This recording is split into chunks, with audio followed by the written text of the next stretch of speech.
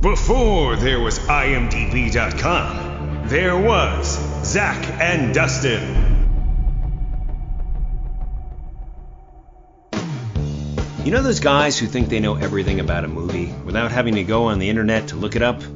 That's us, but maybe only for the years 1981 through mid-1989. No, I'd say late 1978 through early 1992. Either way, we know movies, and even more specifically, we know soundtracks from those movies. Yeah, this is $2 Late Fee with Zach and Dustin. This is the podcast where we pick a movie and soundtrack from our youth that we loved and see if it still holds up today. All in the spirit of positivity and togetherness. Thanks for listening. On to the show.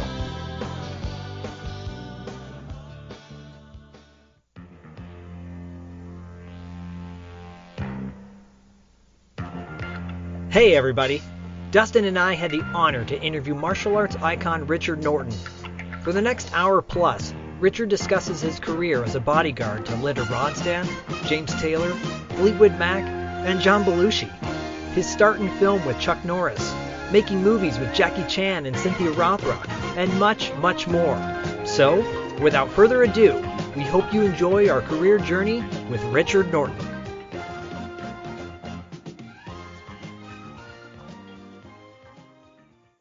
We run a podcast called $2 Late Fee, and I think I told you it's kind of a nostalgic trip down memory lane for the 80s and 90s. We don't remember those times. I know my 4-year-old son keeps asking me, he's like, what are the 80s, Dad? I said, well, someday you'll... Tell him it's leg warmers, shoulder pads, acid washed jeans, and et cetera, et cetera. And also the camcorders. That was the first time camcorders came in, was during the 80s. That's pretty funny. Right, yeah, and to walk around with a giant thing on your shoulder. On top of the shoulder pads that you wore under your jackets and everything. Yeah. Right. I might still wear shoulder pads from time to time to, But how old are you guys? What are you, Zach? How old are you? Are you allowed to say? Oh, absolutely. Of course. I'm turning 43 this year, so. All right. So you hardly remember that. No, I know. I was just a young buck back in the day. And I'm 41, so same. Yeah, but Zach and I bonded over our love of 80s movies and 90s movies and 90s martial arts movies, and so we just kind of randomly got to talking, and we both we were all quoting the same random lines, very, very obscure things that most people don't know. We were like totally in sync on. So, and obviously you are in a big part of what we love about that time period. Yeah, absolutely. And so we really appreciate you jumping on with us.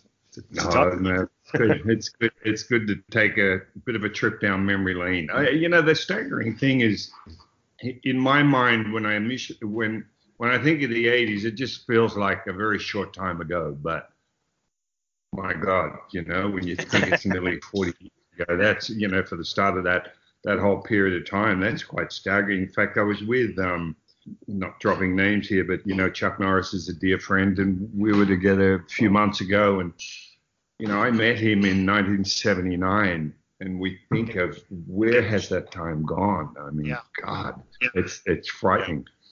And certain friends that you haven't seen for a while, and you hear from them, or you don't even think about age particularly, and then suddenly it comes up, and you just become aware of just what an incredible period of time has gone by.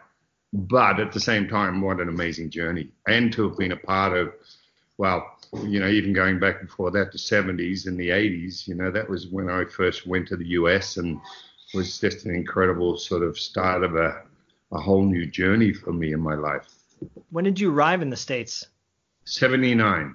1979 started. I was, I used to run martial arts schools here in Australia, and funnily enough, I actually worked in the immigration department. I went straight from school into immigration, but having started martial arts when I was 11, I was still training every morning and teaching 6 days a week. But, you know, they were the days when my mum, like a lot of other mums, would say, oh, you need the job, you need security, you got to save up for your superannuation or Social Security in your case, and all of this sort of stuff. So it was about job security, you know. So I went in there and I was still teaching every night, and that was my main passion, you know, was martial arts. And Bob Jones was my partner. Bob sort of was instigator of starting up Zendo Kai, which is our own eclectic brand of martial arts that we started in 1970. And in the late 70s, Bob went to the US and spoke with Chuck Norris and brought him out to Australia. And that was in 1978. And I did demonstrations alongside Chuck in each of the states in Australia, and we just, you know, established an immediate friendship. And Chuck said, if I ever get out to California, look him up, you know, we'll do some training, which was amazing. This was very early in Chuck's career as well. And anyway, I was also, you know, in 73, I started doing personal bodyguard work. You know, my first ever band worked with the Rolling Stones and worked with different bands. Fleetwood Mac bands. Yeah, James Taylor and all of those. But Linda, those younger ones listening, Linda was an icon back then, you know, in rock and roll, and also sang country and Western music and everything else. And Linda wanted me to go and work for her full time in the US. And that was a big decision for me because, again, you know, I got to cut the security blanket and everything else, and I was pretty established here. But I remember she said to me, you know what, you can always go back home. Just try it. And that was the instigator. So off I went, and that was in 79, and arrived in California and gave Chuck a call. He was the first one I called, and we started training at his house every morning. But, you know, I honestly thought I wouldn't be staying there. I went and I said to everybody, oh, I'll only be gone a few months. I'll be back. And then, you know, nearly 40 years later, I'm still living there. So there you go. That's fantastic. I mean, the fact that you worked with some of the most high-profile musicians of the late 70s, early 80s is pretty phenomenal. And to leave that and to go into acting, I mean, did you pretty much stop bodyguarding and then go into film? No, you know, and this is, people usually ask, oh, you know, did you always want to be an actor? I mean, I had no aspirations whatsoever to get into the movie business. I went over as a bodyguard, and of course, you know, don't forget and I still say today that everything good in my life has happened as a result of me just wanting to be the best martial artist I could be. That was my passion. It's what made me want to get up every day. And, you know, movies, body work came as a result of that. So when I was in California, Chuck was in the very early stages of The Octagon, which really started my movie career, and one of the first ninja type movies. And he knew I could handle own weapons and all this sort of stuff. And he asked me if I would consider playing his nemesis in the movie. I thought, oh, wow, that's phenomenal, because we were training in the mornings anyway. So we started rehearsing in his backyard. You know, got all black and white footage of us rehearsing Octagon fights with Chuck, Aaron, who was the coordinator on it. And so it just kind of happened, you know. And so here I am on the set. You know, we shot a lot of the stuff in Indian Dunes, you know, out in California. And I remember thinking, God, how good is this? You know, I'm on the set with some amazing martial artists, and I'm doing what I love, and I'm actually getting paid for it. No one will admit they still exist. Does anyone know? Efficient killers who work in silence, secrecy, darkness, unholy masters of terror by magic. The man he once called brother is now his deadly enemy.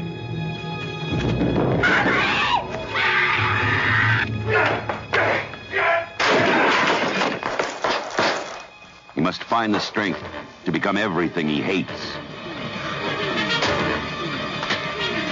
I wanted you because you could succeed. I need your help. The professional who wants targets. If you saw ninjas, you're seeing ghosts. An heiress who wants revenge. I want to know who they are. I know who they are. Everybody wants something from him. A prisoner of his own destiny. He will find freedom only one way.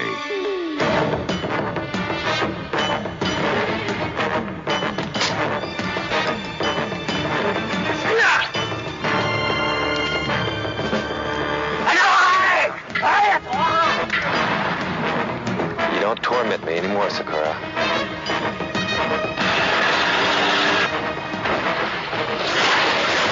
Chuck Norris, Karen Carlson, Lee Van Cleef, The Octagon. So it wasn't, again, something I aspired to do. I just happened into it. I still, though, I considered working right up until probably the early 90s in personal bodyguard work, because I was still working with Fleetwood Mac. I worked with James Taylor and Linda for, goodness me, about 14 years.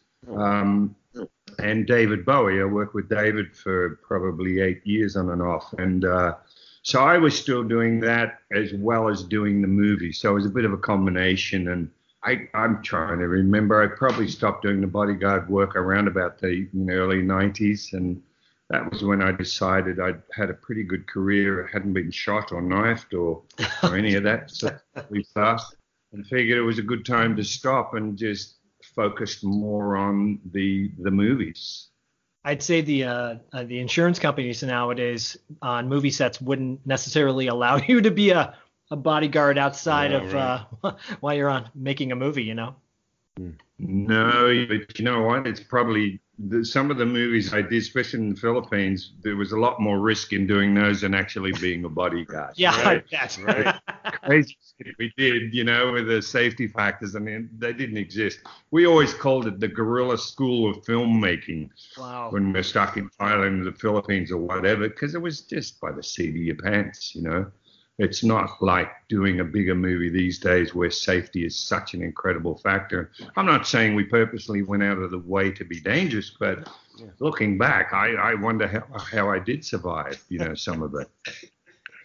It's crazy, because it's just, anyway, we can talk about that as well later. But definitely. Bodyguarding work, people have an idea of bodyguarding work. It's I got a lot of work with the bands. I think some of it was because, first of all, I didn't look like the stereotypical bodyguard.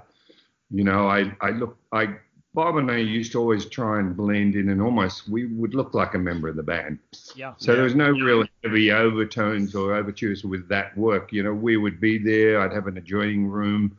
Everywhere they went, you'd be with them, but you blended in, so it wasn't a big sort of a heavy look, even though some bands preferred that, the hunking sort of bodyguard.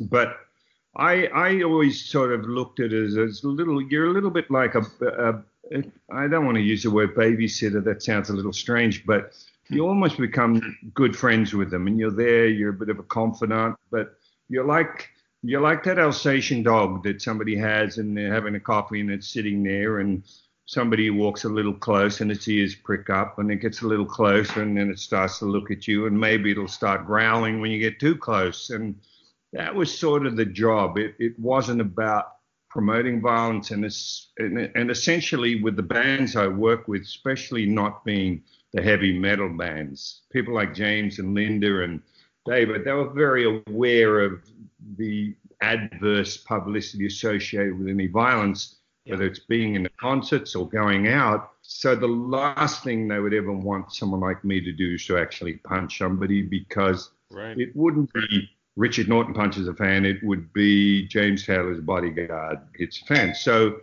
it was about diplomacy. It was about, just being there as the last line of defense, as I would call it, So this is why I'm saying in some of the movies I did, whereas you're almost going out of the way to kill yourself with some of the stunts you would try and do, the opposite was true with being on the road, albeit there was always 1,000,000 to 1 chance that something could go wrong, which is why you're there. You're not there for the everyday activities, which is almost like a big party, being on tour buses, traveling from state to state, and great flights all over the country and seeing the world, but you are there for that, again, that 1,000,001 chance that somebody like a Chapman turns up and tries to put a bullet in you, and because to finish that off, I mean, I remember when I was with James, one of the fans said to me once in New York, "Oh, why does James need a bodyguard? We love him." And my answer kind of came to be, well, why is John Lennon dead? Yeah. Meaning it's not the average fan you're worried about. It's that irrational person that has a totally out there agenda. And again, that's why someone like me would need to be there, hopefully, to be able to prevent something like that happening. Yeah, and hopefully, obviously that didn't happen, fortunately, in your case. And you've maintained a relationship, at least with like James Taylor, right, over the years. And yeah, very much. And my wife and I, Judy, we visited Linda, it was a couple of years ago. We went to San Francisco, Linda Ronstadt, and that was fantastic to go and see her and catch up. Look, I never made it. People always say, "Oh, do you stay in touch?" And I don't go out of my way, because what I do know is people like that are surrounded by so many people in their lives, and the last thing they want is somebody, whatever, texting and doing all of that. Having said that, the great thing about the relationships is that when you do catch up, it's like yesterday, and it's walking down, memory sort of alleys, as it were, because James was in Australia. It's a few years ago now. He did a tour with Carole King, and his tour manager got in touch with us, and James had gone out of his way to try and find me, and he flew Judy and I to Sydney. We're in Melbourne, and just to hang out with him and his family, and it was just the best, because and that's the important part, is the relationships and the friendships you form. It's not just a job, and that means the world to me, that you can have a bit of an influence on their life, and that they value you and what you do, but not just the job you do, but as a person. So it's great. Yeah, I read somewhere in an interview you did a while back that you would train some of the artists, or pull over to the side of the road and practice some. Yeah, right? Yeah, look, that was one of the attractions, in a way that's a bit of a byproduct, is that I just, as a natural course of things, ended up getting a majority of the band, whether it's James, Linda. I used to train her like every day. Wow. James was the same. We'd set up a punching bag in the dressing rooms before he'd go on the stage, just so he could let out a little bit of, adrenaline and everything else, and tension. Wow. And we'd pull over, yes, and we'd be doing almost like traditional karate and stuff. I sometimes went to Martha's Vineyard and trained James in the bow, which is a wooden kind of long staff in martial arts. And Rolling Stone magazine actually ended up doing an article on me training the bands.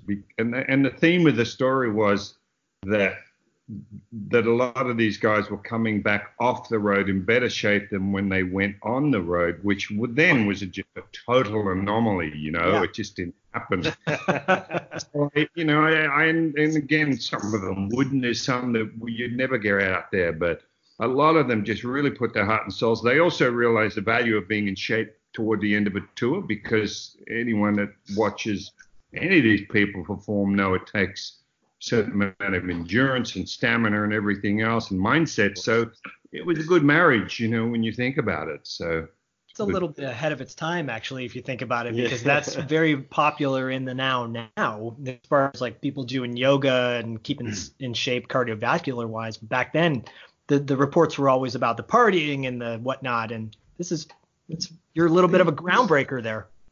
No, exactly. I mean, look, I work with ABBA, and I would have them out every day, especially the girls. They love training, be on the side beaches and whatever, swimming pools, doing a whole kind of what I would normally give a karate class, along with push-ups and sit-ups and stretching and everything else. And even John Belushi, trained him a lot. I worked with John for a couple of years, and so yeah, I mean, you can't force anybody into it, but they just, as soon as a couple would start, the others would join in. As I said, not everybody, it's not everybody's cup of tea, but the main acts, they seem to gravitate toward that. And like I said, Rolling Stone were just fascinated in this whole idea of back then, as you said, of the sex, drugs, and rock and roll, and actually people trying to stay in shape and be fit. Yeah. But I want to also say this is also, that's a whole other story. But what I got to see was the artists as people, meaning a lot of the perception of rock and roll is that all they do is do drugs and party and do all of that. And yes, a lot of that went on, of course, depending on the band. But the flip side is that what a lot of people never got to see was the actual passion of the artist. I mean, it might be like Lindsey Buckingham. You'd be on a tour bus, and I remember there was never time Lindsey's not playing with some guitar moves, trying to write music. And I saw, I watched, there's a great Netflix doc on Keith Richards, and pretty much his career. And just going to ask about even at this, yeah, what you miss and what people don't get to see is the absolute passion and the pursuit of excellence of someone like Keith Richards. I mean, that's what he does. What they think they know is nowhere even close to the real person. And hence, even Mick Jagger would be 4 a.m. I'd be sort of doing basic karate punches with him and everything. And again, if you look at Keith today, I mean, I can't believe the energy and the stamina he has on stage for a gentleman of his age. Yep. So again, it's sort of the other side that you don't always see. And I was just glad that I could be a part of that aspect of their lives, I guess, at least while they're out there on the road. Absolutely. Going back to working with Chuck, and you've pretty much said it already, but you're still close with him to this day, obviously, and worked on several films with him. And then you said, as you kind of never had intentions to be an actor, but did you have any sort of formal training after the Octagon or anything? Yes, I did. Yeah, in fact, Octagon started that. I played. There was 4 of us that did all the ninja work throughout the movie. So my claim to fame was I probably died about 8 times in the Octagon. In fact, I said this. Even my mum back in the day said, if you see somebody go splat, it's probably me. But I played. Yeah, I was the main nemesis, Keo. And the reason we had that crimson mask and everything on is because the character's technically Asian, so they sort of darkened my eyes out, put the mask on. So I became like the martial arts Darth Vader. But I also then played Longlegs, who is this terrorist character, and I look, funnily enough, I look at it now, I look very much like Chuck, the old mustache, which, by the way, is fashionable back then. Yeah, still is to this day. Yeah, coming blonde back. hair for that, but I had my very first line that I had to actually say was sit down. And, in your head, you're going, sit down. Oh, God, got this nailed, and it's still you're on the set and you got 50 people waiting and, roll camera rolls down and action. And suddenly it occurs to me there's about 20 ways you could say, sit down, sit down, sit down, sit down. I was like, there's a lot more to this than I sort of thought. And it was a very interesting process, the stress of just delivering a line. And that's when I decided, well, same as martial arts, it would be beneficial to get some training. So I went and did acting classes for quite a while. This lady, Zena Provendy, was in Los Angeles, and she was in her 70s then. She used to be MGM's chief acting coach. So I went and did a lot of classes to prepare for roles. Look, having said that, a lot of my career, though, was just learning by being on set. So I was lucky that I worked a lot. So that was invaluable as well, because acting classes can't really teach you what it's like to be on a movie set and how that works and the chaos that ensues. But so and the final part I want to say also about that, I realized into the game that my passion was still martial arts, that I didn't have the same passion for being an actor as I did for being a martial artist.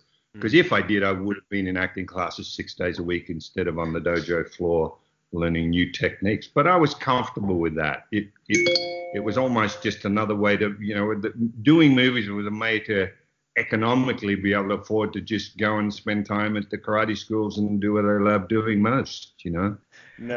I don't know if I'd call it crap. I call it, and it's vintage. And you've done Yeah. so many different kinds of things in your career. So you've obviously you've played heroes and you played villains. Which is more fun for you to play? Oh, the villain's always more fun. We had the old joke in the industry, well, the reason, if you're the good guy, or if you're the bad guy, so to speak, you never get the girl, and you usually get beaten up or killed. That's just what goes with that role. But by the same token, you can almost do anything with a character, because if everybody almost ends up hating you, then you've done a good job.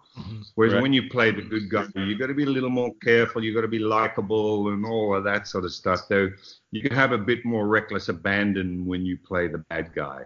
But listen, I didn't care. I ended up playing quite a few good guy roles, though most people don't seem to remember that. China O'Brien, Raging Honor, films like that, Under the Gun. The mob, out for revenge. Hitmen sworn to kill. A detective corrupt to the core. But this time he's going to do whatever it takes. Shut me up. One man against them all wants out, but not before he scores his last big deal. $1.3 million. Nothing can stop us. It promises to be one hell of a last night, because everyone wants a final piece of Frank Torrance.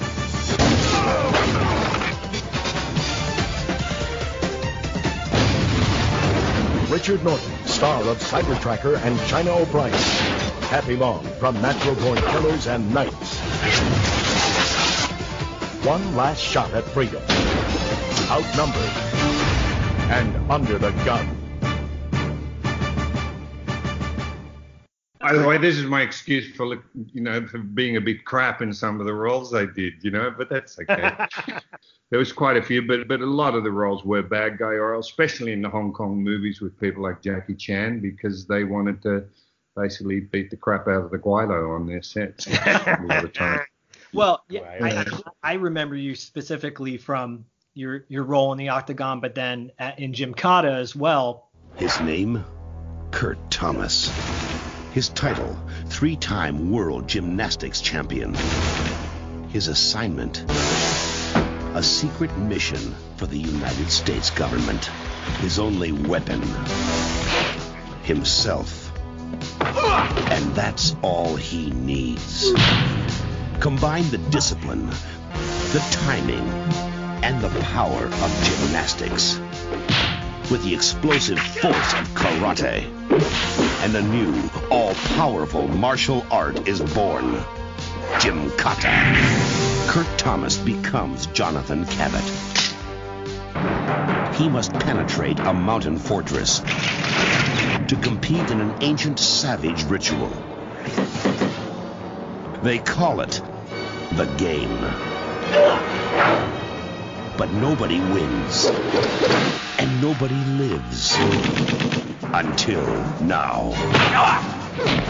When gymnastics and karate are fused, the combustion becomes an explosion. And a new kind of martial arts superhero is born. Gymkata.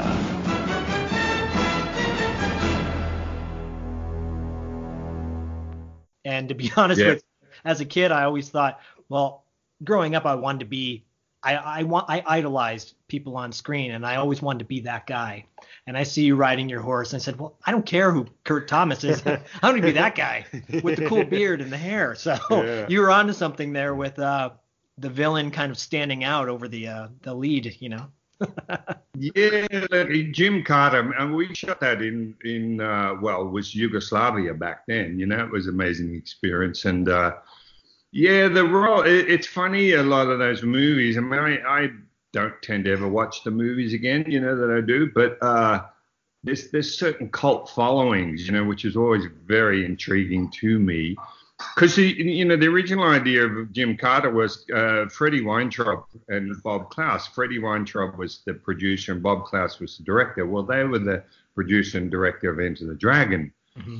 And they also did Rumble in the Bronx, Jackie Chan movie. And so Freddie wanted to create an American Jackie Chan, as it were, hence getting Kurt Thomas, who was an Olympic level gymnast, and wanted him to be that kind of thing. And because I had done Force 5 with Fred and Bob Klaus. Force 5, starring 5 of the world's top-ranking martial arts experts.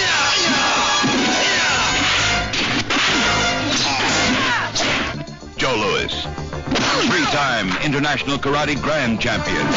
Richard Norton, world's foremost martial arts weapons expert. Benny the Jet Urquidez, world full contact welterweight champion. Sonny Barnes, California heavyweight karate champion. Master Bong Suhan, 8th degree black belt. And Graham Huntington, Ron Hayden, in Force 5.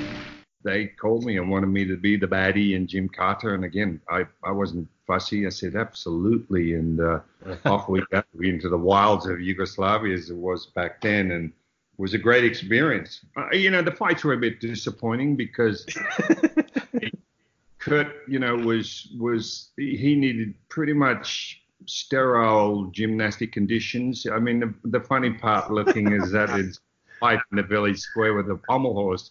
And anyone that doesn't go, that's a pommel horse, It's kind of iconic, though, at this point. It's really nowadays, that's what makes it so much fun. And everything had to be very square, in its box, as it were, as opposed to sort of the Hong Kong guys. They would do the same stuff, but anywhere, on any surface, rough, even, and that was the difference. And, that fight scene I did with Kurt was supposed to take a couple of days. We ended up shooting that in a few hours, and the whole build-up was me slapping him around and doing all the normal bad guy stuff. And then we just ran out of time, and it was a very quick, which was a bit disappointing for me because the idea was for me to treat him like a cat with a mouse, just slap him around for ages, and then eventually he would pull out his gymnastic moves to sort of do me in. In fact, there's one scene where you see me run out of camera and sort of we exit. That was pure because the sun was going down and we had to run into where was a bit more sunlight to get the damage. But anyway. Well, I will tell you that fight scene specifically, as a viewer watching, and I always thought that there was a mutual respect between the two characters at the end because you had battled for such a long period of time. I mean, like you said, you didn't take that long to shoot it, but I think as a viewer, it felt like it probably went on longer, or in my imagination. And there was I would just like to be more of the idea was for me to absolutely beat him down. And then as a last resort, he pulls out the gymnastic moves. Unfortunately for me, we got there too soon. A couple of slaps and everything. And next minute, I'm kind of got him hanging off my neck and I'm half dead. Let's talk a little bit about your work with Jackie Chan.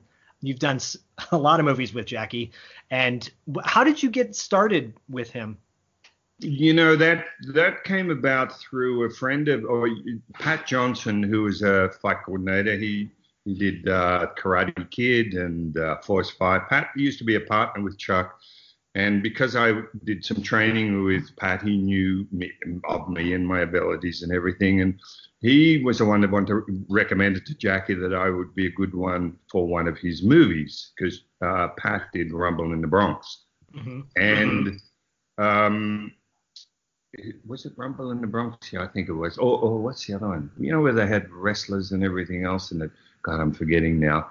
Whatever it was. Anyway, I was actually I was on tour again with, it's either James or Linda, I can't remember which. We're in a little city outside of Osaka in Japan, in Fukuoka it's called. And I get a phone call and this voice says, hi, this is whatever. I work for Jackie Chan. He wants you to come work in his movie. What's your price? I mean, what do you mean? And he says, yes, Jackie wants you to come work in his movie. What's your price? I said, hang on a sec. When would you need me there? And they said, oh, you have to be here in 4 days. And I said, well, and again, and she said, what's your price? And I just thought that was hilarious. But I said, well, I'm on tour. I'm committed for the next few months. So I had to pass on that. And then whatever months later, I got another call when I was in LA, and that was to come and work with Jackie. And that was my first Hong Kong movie, which was Twinkle, Twinkle, Lucky Stars. And so off I go. I'm on the plane, and I'm thinking, oh, this will be great. I'll be able to do this and that and everything else. And, of course, it was a very eye-opening experience doing a Hong Kong movie and how radically different it was from an American or a Western movie. And, you do a little bit of dialogue. First of all, you can't do anything you want to do. It's everything that Jackie's stunt team or coordinators want you to do, and you basically just have to copy what they want. There's no real input. Plus, when the fighting eventually started, and I've said this a million times in interviews, but it's the truth, we're on the set. When I first started fighting Sammo Hung, who is, the director and a legend in his own right, we're on the set 18 hours a day, 7 days a week. And it was just the most grueling thing I've ever been through. 3.5 weeks to shoot the first fight I did with Sammo. Wow. In Twinkle Twinkle. So it was a real eye-opener, but I got on really well with Jackie and with Sammo. I think some of I was always in really good shape, especially back then. I didn't mind contact because of the type of martial arts I did, so they could kick the crap out of me and I would be okay and just come back. And Jackie always said that I had timing that was perfect for what he wanted in his fight scenes. And so people say, well, how did you do that? And there's nothing I specifically did. I just lucked out in the type of training I did, maybe the type of martial arts that I did, that I had the timing that just worked for their choreography.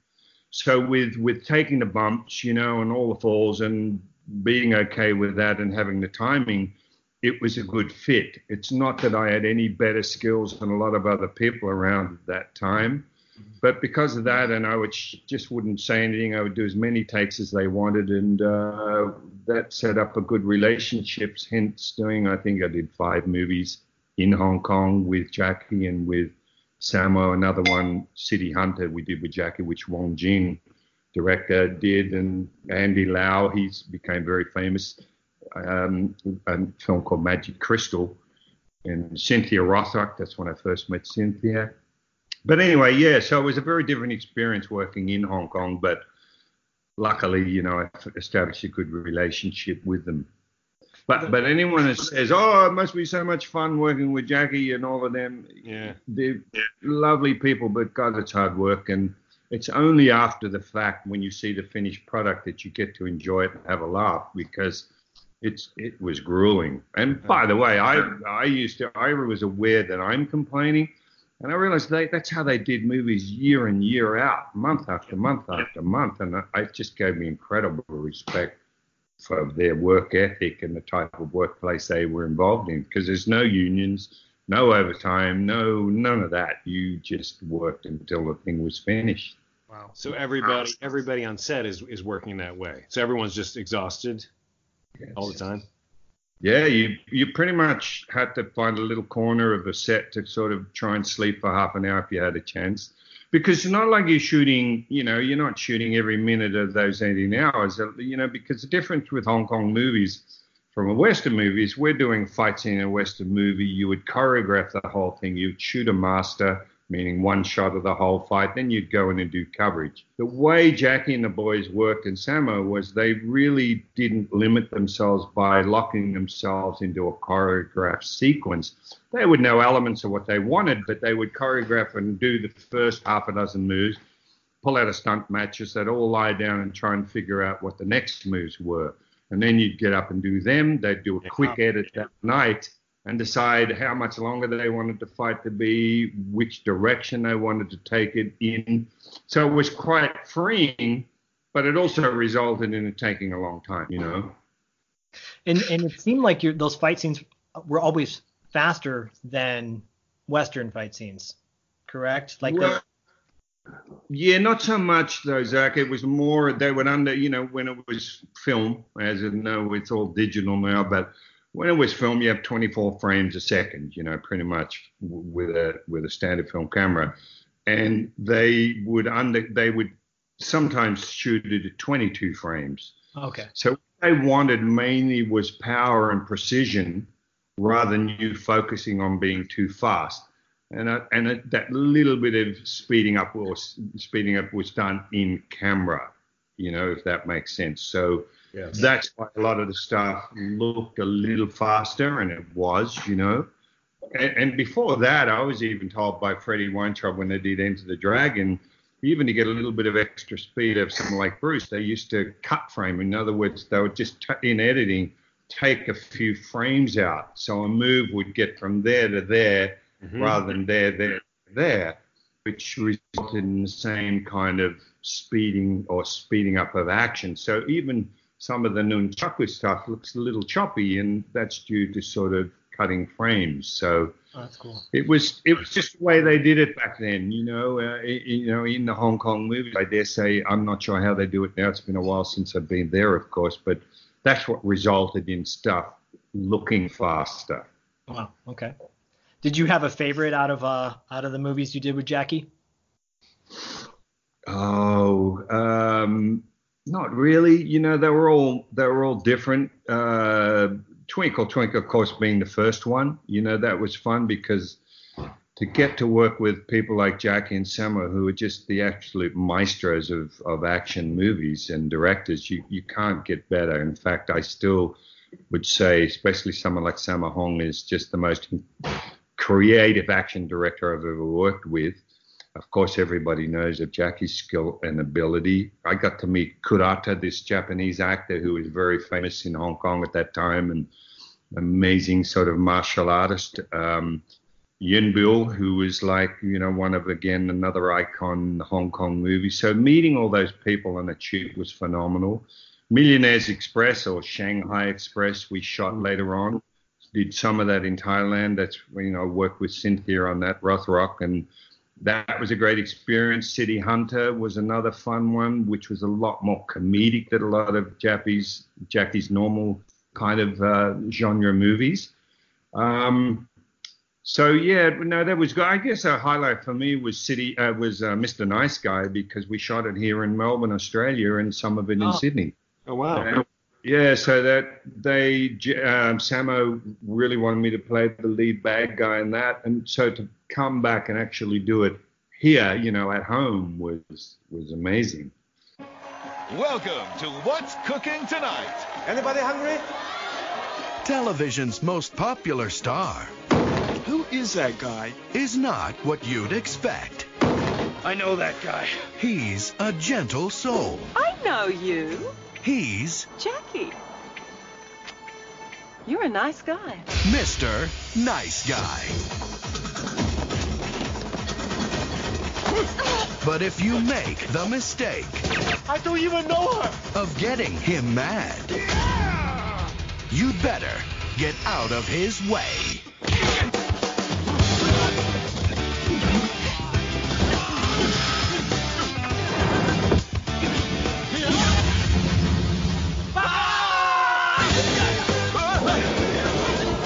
Now, Jackie Chan proves to the world, nice guys finish first.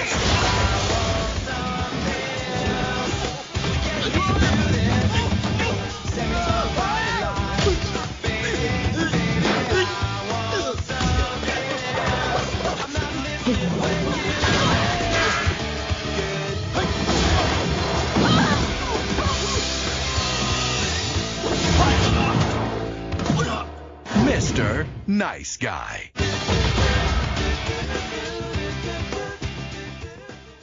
Just to wrap up in discussion about Jackie, seeing you in City Hunter, it was a highlight for me because I was able to see that on the big screen. And many of your films were on video, and Dustin and I both worked at video stores back in the day, and I think that's where our love of a lot of these movies come up. But seeing City Hunter in the theater and having, that film, you're right, that film was geared more towards a younger audience, I think, because it's based on a comic book. It's such a fun film, and you have some really great moments in that movie.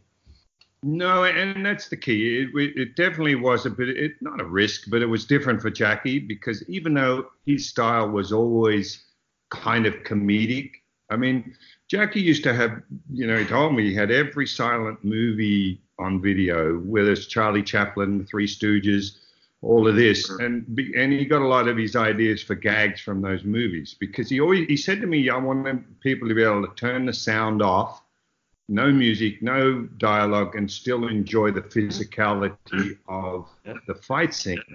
And you see that, and like Charlie Chaplin was always about him trying to get away from the bad guy, and in the meantime he'd get him to run into ladders or obstacles. You notice he used with props with Jackie in his movies, and a lot of it came from the appreciation of that silent movie era.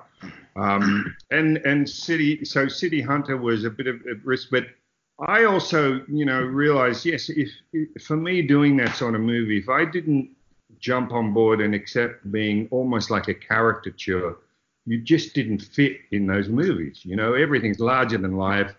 I couldn't look somewhere as a bad guy and sort of give a very understated look. It had to be, but that was the fun of it. That was the character sort of played, and it was an enjoyable process, albeit still difficult at the time. That fight scene I did with Jackie at the end took 6.5 weeks to shoot. Oh my gosh! Wow. I used to shoot movies in that amount of time. But, yeah, no kidding. Wow. Yeah, but listen, I used to watch them set things up, how they choreographed, how they shot it, and it was what a learning experience, because for that style, I mean, they're the absolute best at what they do. There's no question about it. And I also, to finish off on Jackie, what's great about a Sammo and a Jackie or even a Donnie Yen is their ability to sort of move with the times. Like, Jackie did a lot of very almost traditional Chinese style movies, whether it's Wing Chun or whatever. But he also realized he had to do movies that involved a Western style of boxing. They, Sammo and Donnie Yen did a movie where they basically were the first to put, in Asian terms, MMA style fighting on screen.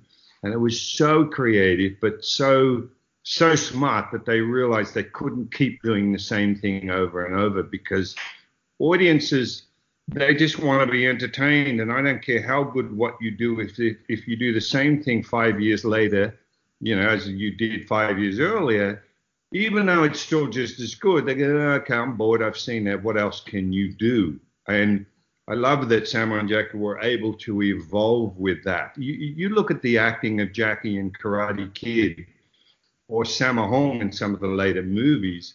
It went from this very gregarious kind of over-the-top acting to just being incredibly still and emotional. And you go, wow, how good are these guys? So you realize they were doing what they did was suitable for a particular time, of their style of movie. But when they decided to evolve, you saw just incredible dramatic sort of abilities with what they did. And I think that people should take their hats off to that, that ability. Mm. So you mentioned Cynthia Rothrock.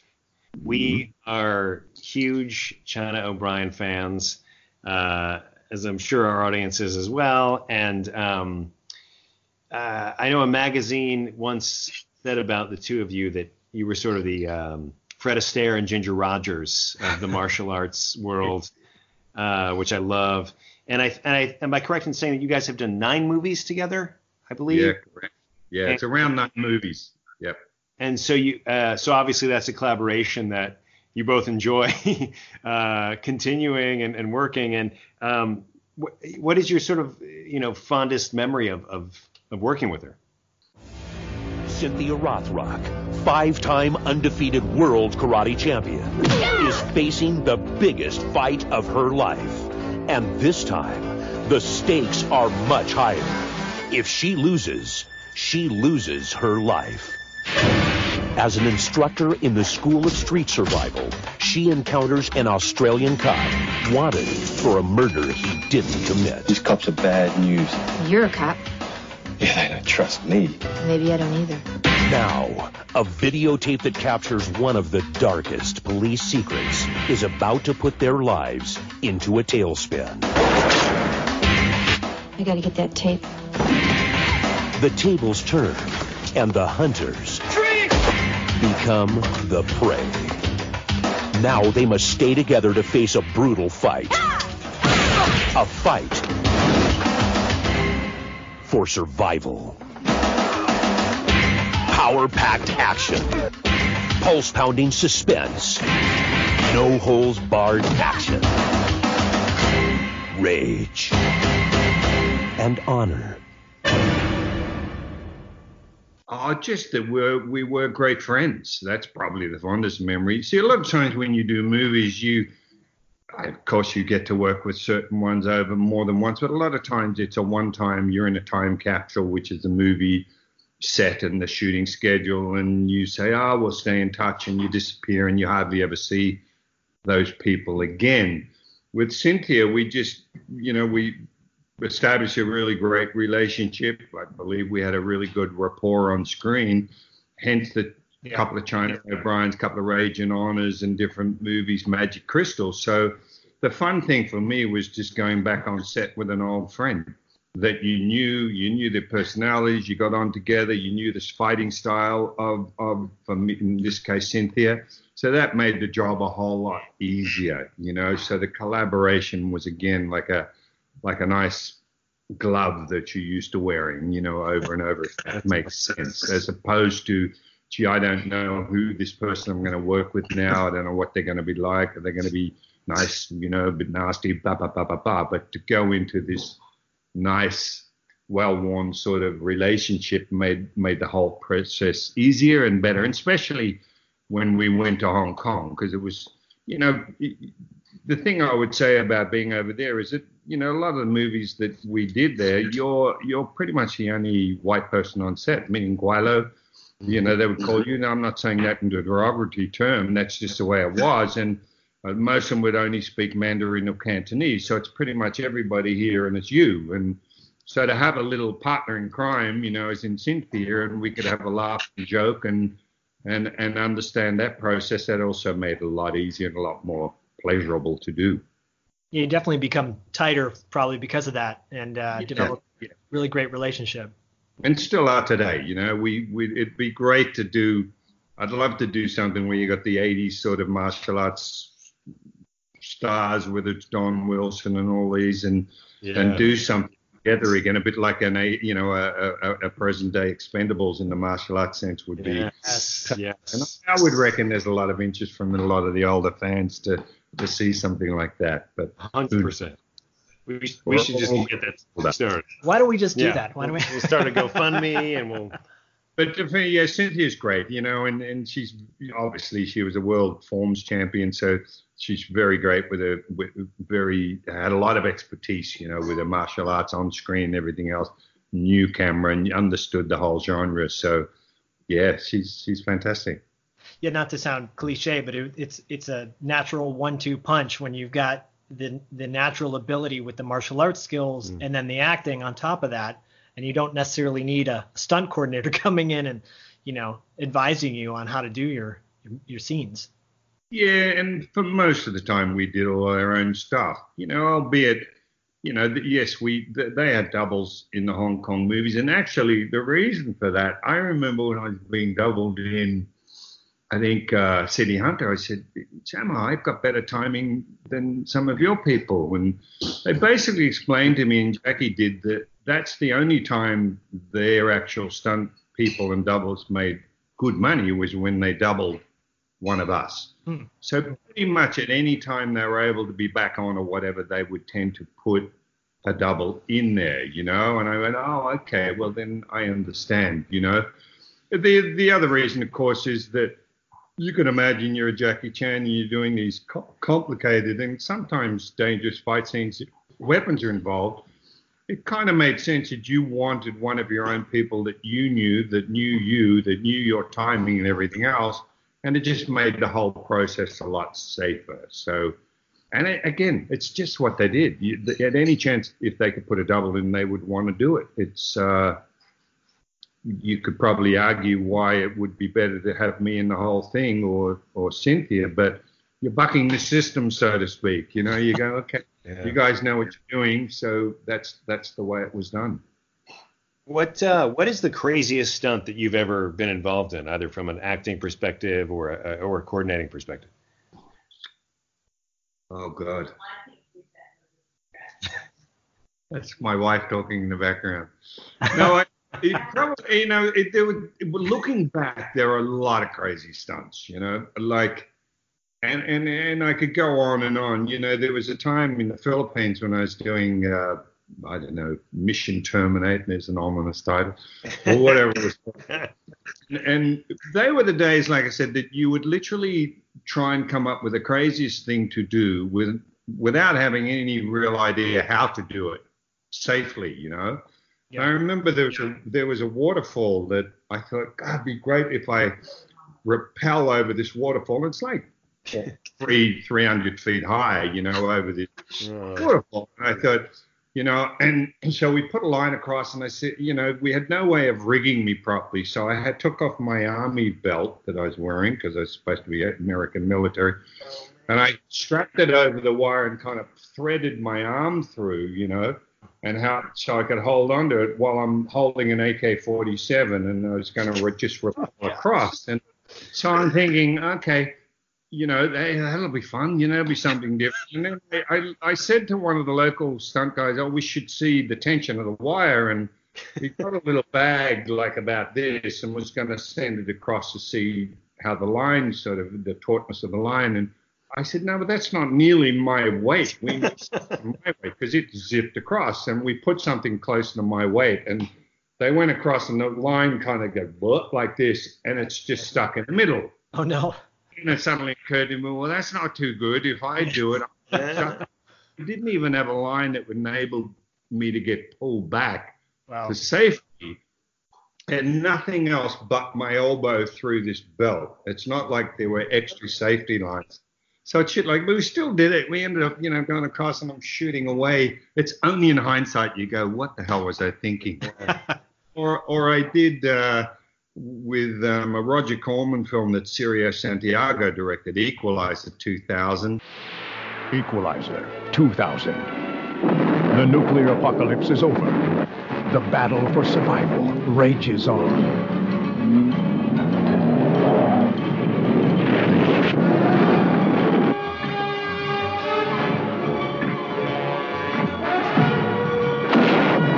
Mutant renegades rule the highways, laying waste to the post-nuclear world.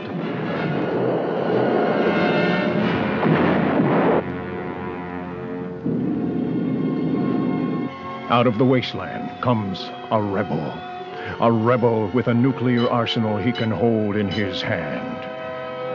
Equalizer 2000. There's a piece of garbage out there named Norton. I'm gonna kill him if it's the last thing I do.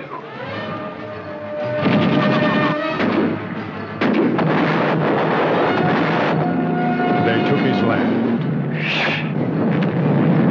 I want that gun. They took his girl. Now, he's taking them all straight to hell.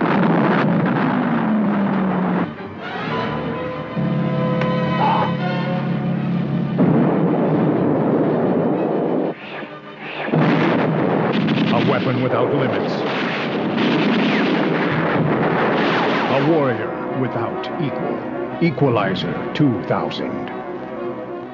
I had this idea that we could do a 180-degree spin of this Mustang because we're getting chased by the baddies, and I'm shooting back as a convertible. And I thought, I'd love to jump onto the bonnet of the car or hood of the car and turn around and keep firing. Well, that was all very well until we had to sort of spin the car a little bit, and I've got nothing holding me on, so I'm like up on the bonnet of the idiot. The car sort of starts to spin, and I must have gone, 40 feet into the air, and so then I figured, okay, we need somewhere how to sort of at least strap me like a tripod onto the hood of this or bonnet of this car. So we figured out doing it, but it's things like that, or explosions. There was a time in China O'Brien that we're going in and out of these explosions, and you just suddenly realize, wow, this is just crazy stuff. In fact, the special effects guy on the first China O'Brien ended up dying because he wanted to, Bob Klaus wanted to do another run with his vehicle going in and out of these pots, that would go off, and it was me in the car with Cynthia, and he wanted another take because he wanted to be a little bigger, and the special effects guy was resetting the pot. That were the days when you had to have a lead to a battery to ignite, the explosion. And suddenly he's setting it up, and boom, it goes off, and he lost his leg. He got flown to hospital in an air ambulance, and next day he was dead. So you sort of go, well, okay, this guy's supposed to be an expert in what he does. It just illustrated how dangerous some of this stuff was. And yes, and some of the, I had to jump off a truck, a moving military truck in one of these Philippine movies, and it drives along. I'm supposed to jump off and start running toward camera, and behind the truck were these massive huts that they'd filled with petrol. And by the way, it's not like bits of pieces of stuff. These were just like literally bags of petrol that they would let off. So there was no control over that. And I said, the truck's going, and I jump off, and I fell over. I hit the ground and boom, went like this. And I remember getting up and thinking, man, I got to run, because the special effects guy that was looking after the explosion was in a position that he couldn't see me jump up. So he didn't even know I'd fallen over. Oh, no. So at the stand, I should have been way clear of it. The explosions go off, and you can even see in the movie I'm running, it's like whoosh, behind me. Oh, my gosh. So anyway, that's why I say I could go on and on with the crazy stuff we did, and how it could have turned out. It was just, listen though, what fun. I mean, talk about like kids in a sandbox, You just got to play with the most ridiculous stuff. But it doesn't happen on movies that I do now for obvious reason, for insurance and safety and actor safety and everything else. There's reasons insurance companies won't let actors do serious stunts, even if the actor's gung-ho to do it, because look what happened with Tom Cruise when he broke his ankle on that stunt jumping the building. Suddenly the whole movie has to shut down, for a while he repairs, and that's one of the reasons. So.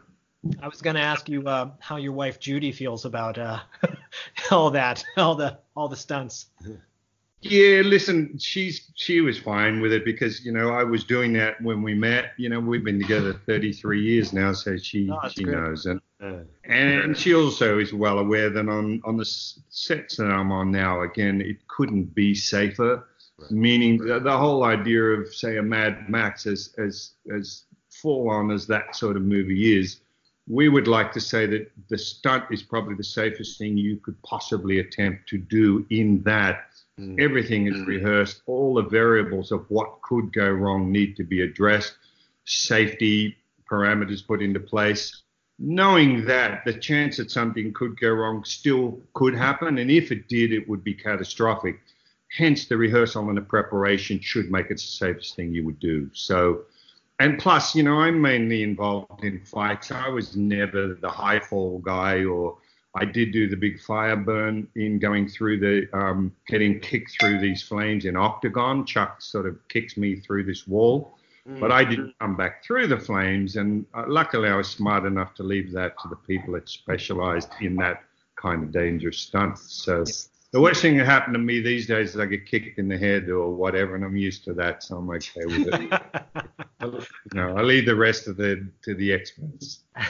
You've done a lot of behind the scene work in the past few years on Spider-Man and Mad Max and working with Scarlett Johansson, right? Ghost in the Shell. So yeah, I got asked to go and train Scarlett in New York and ended up in Los Angeles. And then thankfully we just got on so well, established a great friendship, and she had a lot of trust in me. So she was able to really push production to get me out to New Zealand. So I was there for the whole shoot, training her. I wasn't the choreographer on that. Another friend of mine, Timmy Wong, was doing that, but I was there to train Scarlett basically give her the tools in New York and LA of how to punch, kick, and everything. Then teach the choreography, and then try and help to make sure she looked good on camera. So that was a lot of fun. And same thing with Suicide Squad. You know, I trained Will Smith at his house for a while before that. Margot Robbie.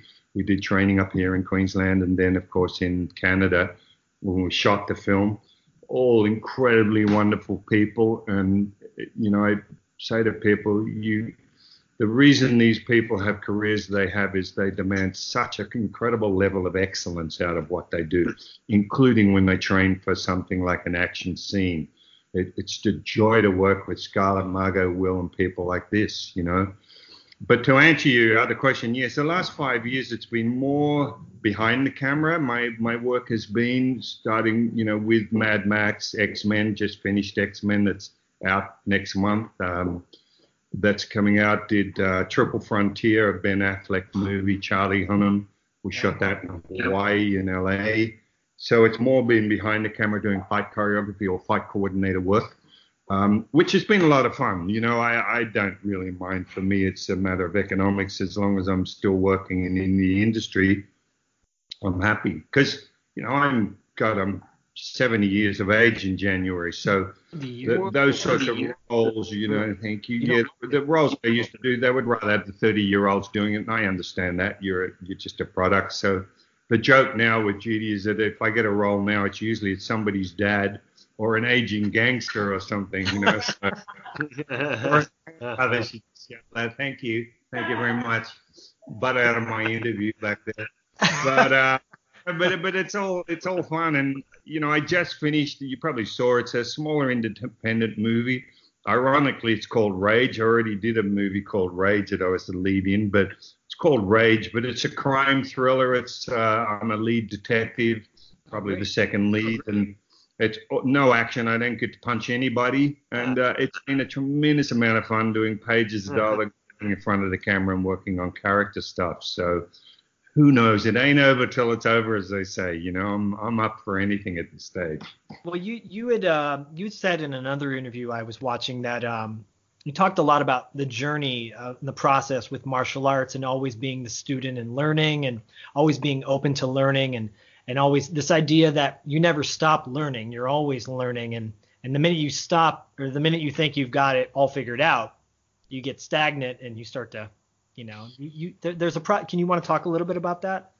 Yeah, no, absolutely. Look, there's a gentleman, and by the way, my whole life has been about that. As a martial artist, as I said, that's my passion. And I believe that with what I do, well, I don't believe it's the truth, that given the desire, I have a chance to learn something new every day of my life. Because it's so complex, martial arts, and there's so many different arts and different directions, and the evolution of things like Brazilian Jiu-Jitsu, which I've been doing for over 30 years now, it never stops evolving. So there's a chance to learn something new. And when you think about most people's lives, and it's a generalization, but most people are living what I call previously learned skills. You know, as a kid, you learn to ride a bike, you learn to play football, you learn to play tennis. As an adult, you're generally doing a job that you could probably do in your sleep. It's a 9 to 5. Mm-hmm. You're playing. You no longer have to learn to ride a bike or anything else.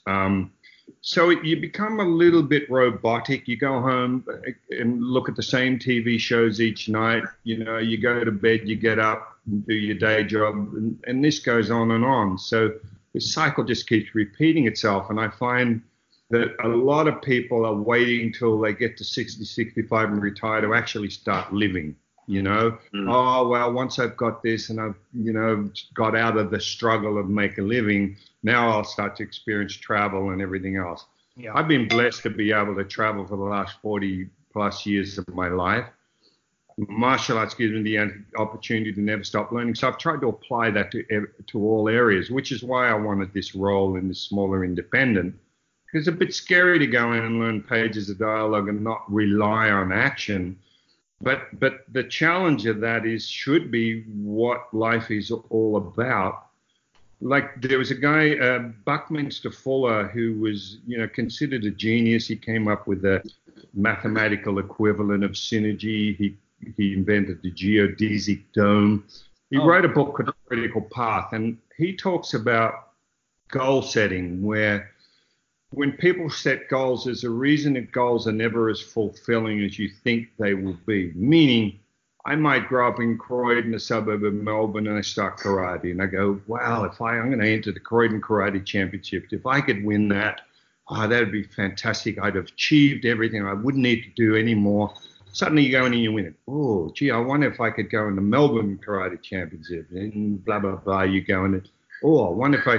And the reason that all these goals aren't as fulfilling is to continually keep you moving. It's to set new challenges, to challenge yourself in other directions, because it's about movement. Life is about movement. And so I figured that anything that stops still long enough is probably dead, whether it's a plant, whether it's an animal, whether it's a person. So the idea of thinking you've achieved whatever it is kind of has a certain stagnation to it, meaning that as a karate person, if I think, this is why I hate the word master in the martial arts, because that leads to one thinking that you mastered it, so what else is there to do? I believe that excellence is always your pursuit. You're always trying to achieve excellence. Excellence, I believe, is unattainable, but the journey towards excellence isn't. And you should always be trying to get out of this mediocrity that permeates society today. Everybody, I'm good enough, I've achieved enough, I'm okay, I'm healthy enough. You should be striving for better in all those areas, hence that continual goal setting and that journey toward excellence that keeps you moving. And that's kind of my philosophy, I just don't want to think that I've achieved, because I believe you suddenly start to, you stop. And who recently I saw a little interview with Michelle Obama, which it resonated with me. She's got a book called Becoming, and I think she's just an amazing person. And the quick little quip was about becoming, and she said she doesn't like the idea of a parent or people saying to a kid, what do you want to be when you're growing up? As though, I want to be a fireman, I want to be this, or in my case, I want to be a martial artist. Once you become that's kind of it. When she was more or less saying, I want to be something different every 5 years of my life. I want to become something else, which, is a connotation of always moving, always learning, always striving to improve yourself. And I think that's a fantastic way of looking at things, Stop being mediocre. I don't want to be mediocre. I want to be just better, or at least the best I can be. And it doesn't mean you'll be as good as a lot of other people you'll compare yourself with. Sometimes you'll be better than, sometimes not as good as. So you're either going to get a bit of an ego about yourself, or you're going to feel a little bit doubtful about yourself. So it's about your own personal journey, but just keep striving. Because final thing I'd say on that is that the time in martial arts that you start to look at age, for instance, as a limiting factor. Now, yes, in reality, it is a limiting factor, but the trick is not to look at what you don't have. Yeah, you mightn't be as fit. You might have injuries. You might have a bit of arthritis or whatever. But look at what you have and do the best with that. Don't accept limitations of age or injury. Oh, my back's a bit gone. Oh, I'm a bit old. I should slow down. Because once you say that, you've now established a psychological crutch that you will fall back on. Right. And it'll suddenly be okay to not participate in life as fully anymore. So I'm like, fuck that, I'm gonna participate fully. Yes, there'll be obvious limitations that I have no control over, but I'm not going to look at those. I'm going to look at what I have and just keep striving to be the best I can be. Yeah. This is really, really well said, and you should do a TED Talk, I think. Yeah, of just absolutely. All those ideas.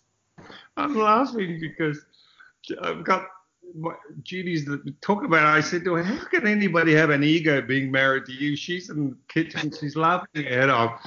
Because it's funny, I had a gentleman come around to the house a little while ago. I shouldn't even be saying this. And he wanted to do a little blog on women's self-defense and everything. And I said, okay. Anyway, it turns out he said, I want you to do something on spirituality, you know, how you take the spirituality, the martial arts, and apply it to your everyday life.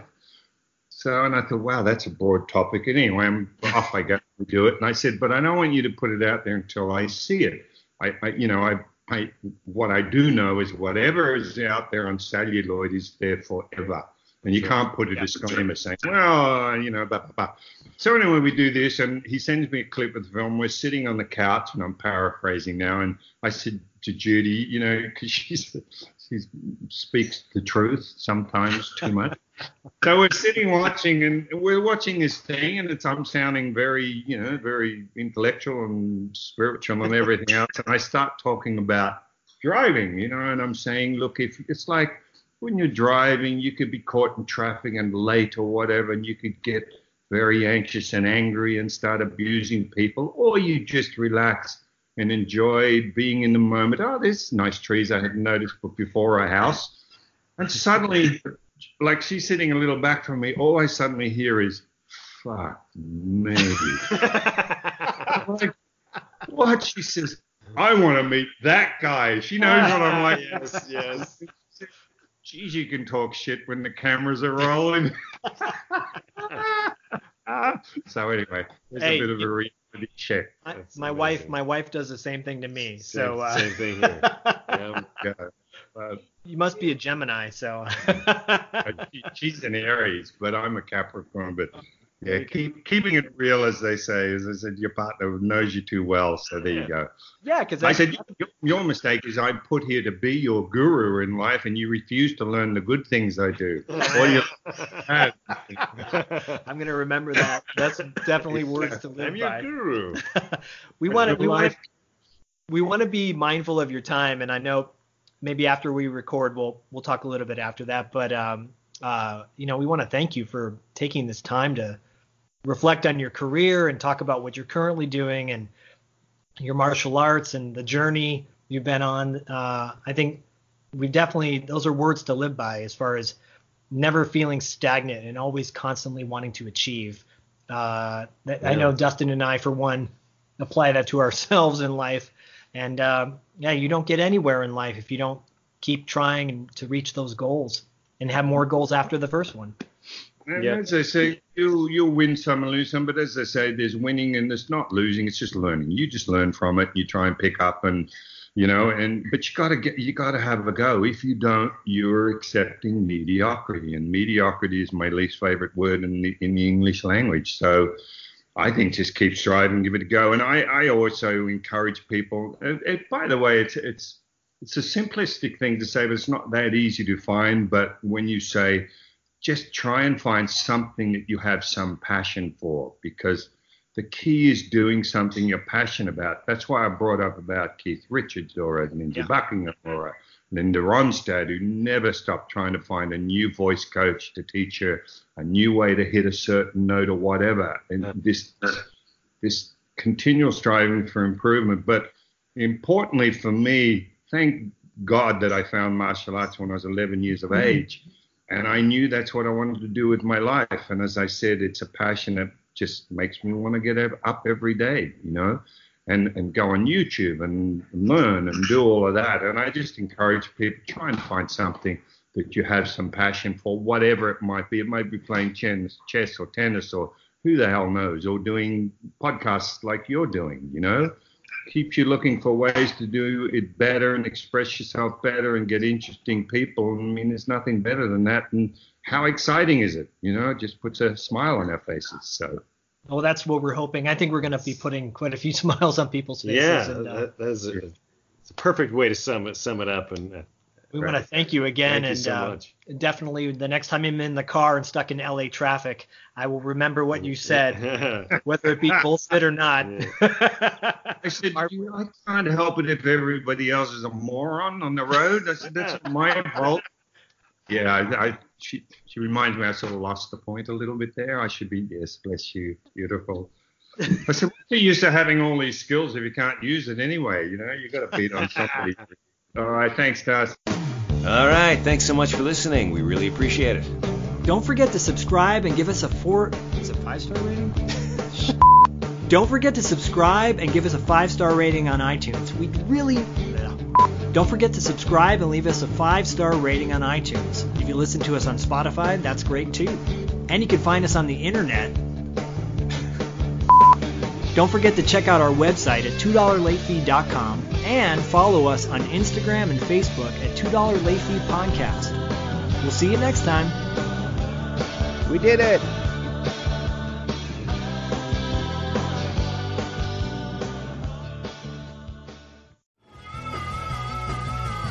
You're listening to the Geekscape Network.